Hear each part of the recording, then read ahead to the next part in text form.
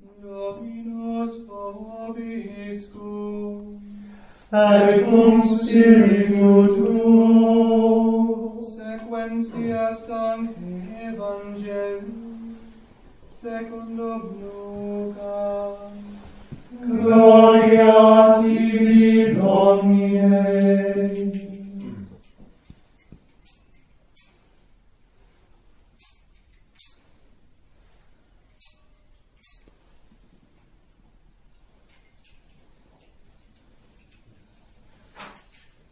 Nihilo tempore, missus est Angelus Gabriel ad eo in civitatem Galileae, cui nomen Nazaret, ad virginem desponsatam viro, cui nomen erat Iosef, de domo David, et nomen Virginis Maria.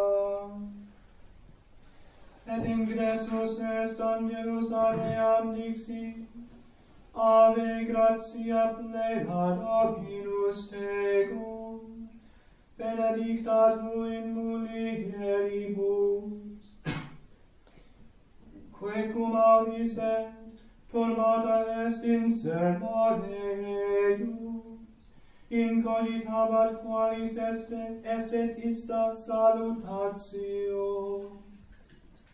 Et ait Angelus ei, ne timeas Maria, invenisti enim gratiam apud Deum, ecce concipies in utero, et paries filium, et vocabis nomen eius Iesu.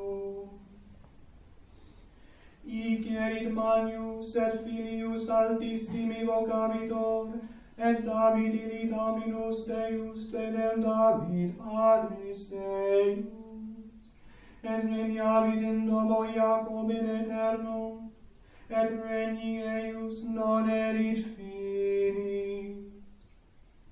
Dixit autem Maria ad angelum, quomodo fietis tu, quoniam virum non cognosco. Et respondens Angelus dixit ei, Spiritus Sanctus superveniet in te, et virtus altissimi obumbrabit tibi. Ideoque et quod nascetur ex te sanctum, et vocabitur Filius Dei. Et ecce Elisabeth coniata tua, et ipsa concepit filium in selectute sua, et hic mensus sextus est illi, quae vocatur sterilis, quia non erit impossibile apud Deum omne verbum. Dixit autem Maria, ecce ancilla Domini, fiat mihi secundum verbum tuum.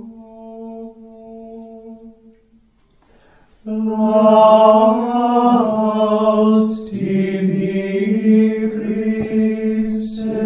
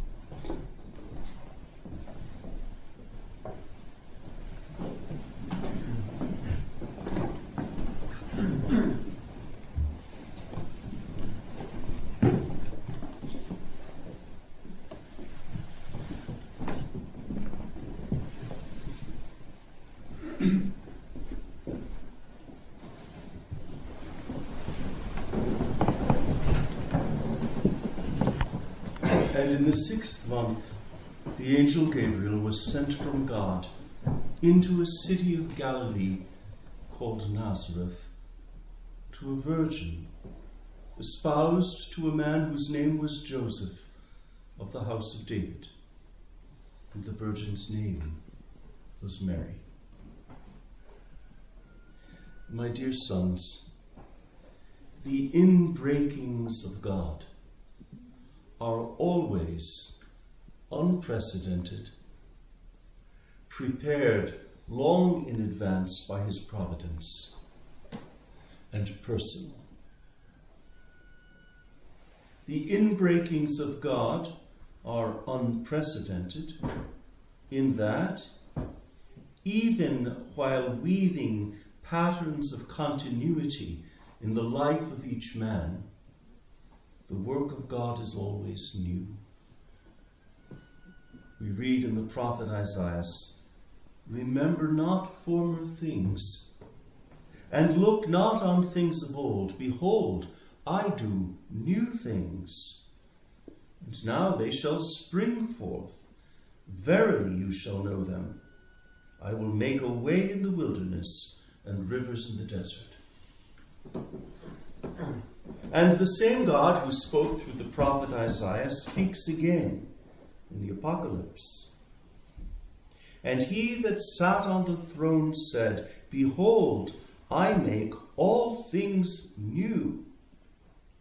And he said to me, Write, for these words are most faithful and true."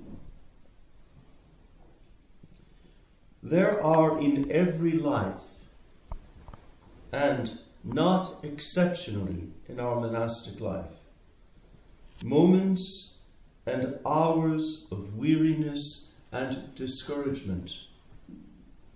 Who among us has never felt fear or weariness? Who among us has not known hours when the little flame of hope burns very low and the encroaching darkness seems menacing? Such moments and hours are not foreign to God's designs. God prepares us for the inbreaking of his grace by allowing us to experience weakness, temptation, failure, and even desolation. He makes us desire the inbreaking of his grace by hiding his face from us and by showing us the enormity of our transgressions. This he does not to cast us down, but rather to make our eyes scan the distant horizon for the first glimmers of his advent. Aspiciens allonge, ecce video Dei potentiam venientem. I look from afar, and lo, I see the power of God coming. Have you listened well to the chant of the Advent prose these past Sundays? Glorate Celi. Drop down, ye heavens, from above, and let the skies pour forth righteousness. Let the earth be fruitful and bring forth a Saviour. Be not very angry, O Lord, neither remember our iniquity forever. Thy holy cities are a wilderness, Jerusalem a desolation. Our holy and our beautiful house, where our fathers praised thee. How could we not think, in hearing these words, of the state of the church? We have sinned and are as an unclean thing, and all we do fade as a leaf. Our iniquities, like the wind, have taken us away, Thou hast hid thy face from us, and hast consumed us because of our iniquities. Behold, O Lord, the affliction of thy people, and send forth him who is to come. Send forth the Lamb, the ruler of the earth, from Petra of the desert to the mount of the daughter of Zion, that he may take away the yoke of our captivity. And finally, in the last verse, comfort ye my people, my salvation shall not tarry.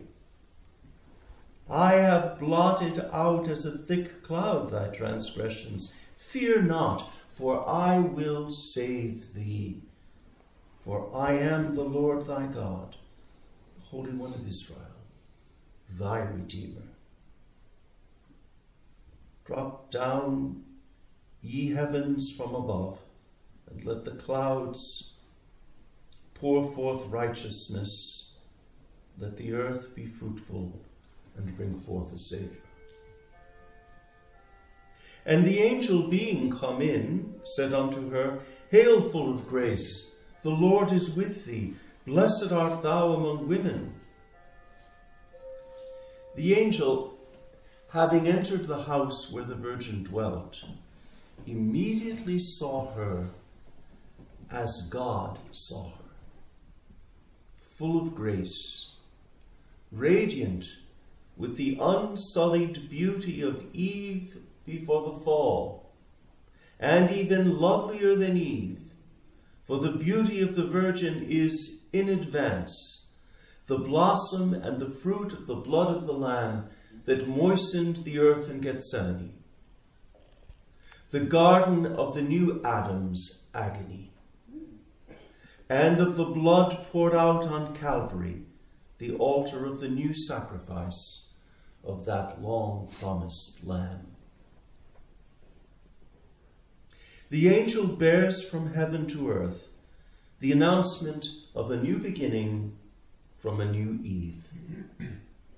Since that day and hour, every new beginning in grace requires the presence of the Virgin Mary. Souls sometimes read the story of their own journey and ask why there are so many false starts, so many aborted attempts to begin afresh, so many hopes that rise feebly only to be dashed against the jagged rocks of life's harsh realities. I myself have not been spared such questions, and I suspect that some of you have not been spared them either. I can say this, that to all these questions of ours, God has given his answer in the Blessed Virgin Mary. Where the Immaculate Mother of God is present, there is always hope. Where the Immaculate Mother of God is present, there will always be grace for a new beginning. If you desire to begin afresh, turn to Mary, full of grace. Ask her to open you to the grace of the Annunciation. And if you haven't the strength, or the confidence, or the faith to utter an unconditional yes to the plan of God, ask Mary to say yes on your behalf. The word of the mother, given on behalf of the little child who is afraid to speak, is sufficient for a new beginning in grace. Only remain close to her. She is your security. Where Mary is, you have nothing to fear. Who, having heard, was troubled at his saying, and thought with herself what manner of salutation this should be. And the angel said to her, Fear not, Mary, for thou hast found grace with God. Behold, thou shalt conceive in thy womb, and shalt bring forth a son, and thou shalt call his name Jesus. He shall be great, and shall be called the Son of the Most High, and the Lord God shall give unto him the throne of David his father, and he shall reign in the house of Jacob forever, and of his kingdom there shall be no end. And Mary said to the angel, How shall this be done? Because I know not man. In every new beginning, there are elements that cause one to question, to wonder, and even to doubt. The promised thing that at one moment seems so close and so full of promise can, at another moment, seem distant and unreal. The Virgin of Nazareth was, for a moment, taken aback by the word of the angel. The angel, in his response to the Virgin, pronounces the name of Jesus. What must have been Mary's response to hearing the name of Jesus for the first time? She had not yet given her consent, and already the promise had a name. The name of Jesus acted upon Mary. The sound of it filled her immaculate heart like the most exquisite chant reverberating through the space of a great vaulted church. The Virgin of Nazareth and Saint Joseph, her chaste spouse, to whom the holy name was also divinely revealed, St. Matthew tells us, were the first to practice the Jesus prayer. The prayer of the heart in its simplest and purest form, the repetition of the name which is above all names. In our life, too, the name of Jesus received from heaven, held in the heart, and repeated day and night in the reverberation of a ceaseless prayer, dispels doubt, instills hope, and allows one to say, yes, even the things I thought impossible are possible. And with the apostle, omnia possum in eo qui me confortat. I can do all things in him who strengtheneth me. And the angel answering said to her, The Holy Ghost shall come upon thee, and the power of the Most High shall overshadow thee. And therefore also the Holy, which shall be born of thee, shall be called the Son of God. And behold, thy cousin Elizabeth, she also hath conceived a son in her old age, and this is the 6th month with her that is called barren, because no word shall be impossible with God. Every new beginning in grace is overshadowed by the Holy Ghost. The fecundity of this divine overshadowing is, however, given only to souls who are content to rest beneath it. Agitation, febrile movement, the solicitation of 100 distracting thoughts and fears and fancies leave the soul in a state of unrest such that the overshadowing of the Holy Ghost, though divine and efficacious, is impeded in its operations. The operation of the Holy Ghost was supremely, indescribably, and perfectly fruitful in the Virgin Mary, because she alone, being free from sin, was able to rest in a perfect silence and receptivity beneath his divine overshadowing. Certain of our monastic observances, notably silence, enclosure, and regularity, exist only to hold us still beneath the overshadowing of the Holy Ghost, to open us to his operations, and to assure the supernatural fecundity of our life. The fruit of a monk's life is, in some way, proportionate to the quality of his silence, of his observance of enclosure, and of his humble regularity in the ordinary rhythms of the monastic day.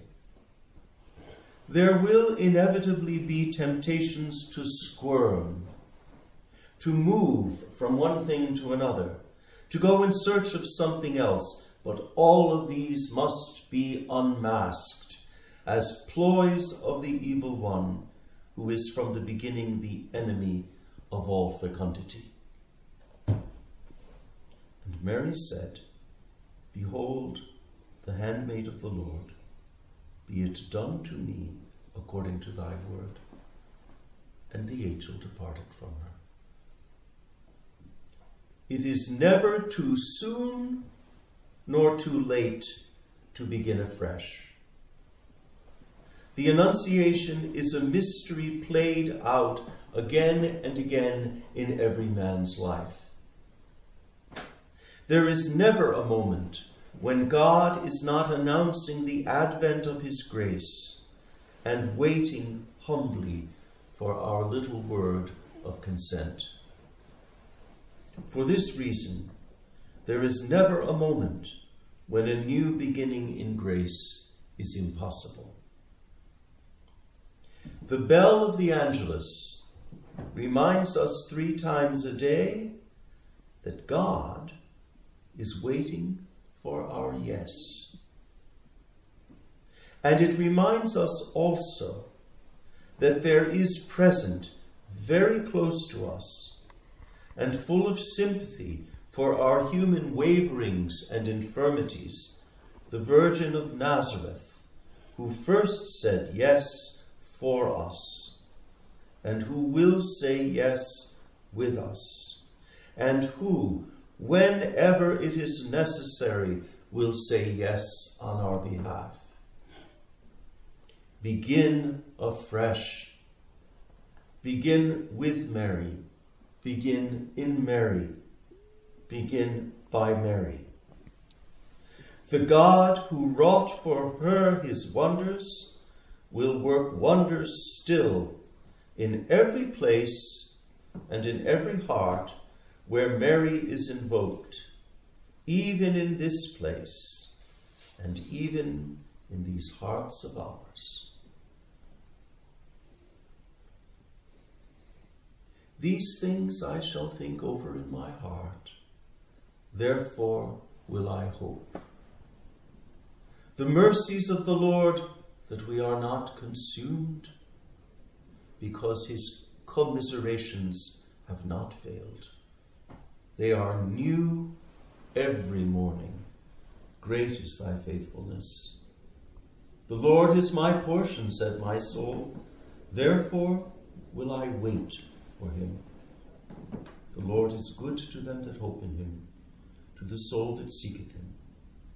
It is good to wait with silence for the salvation of God.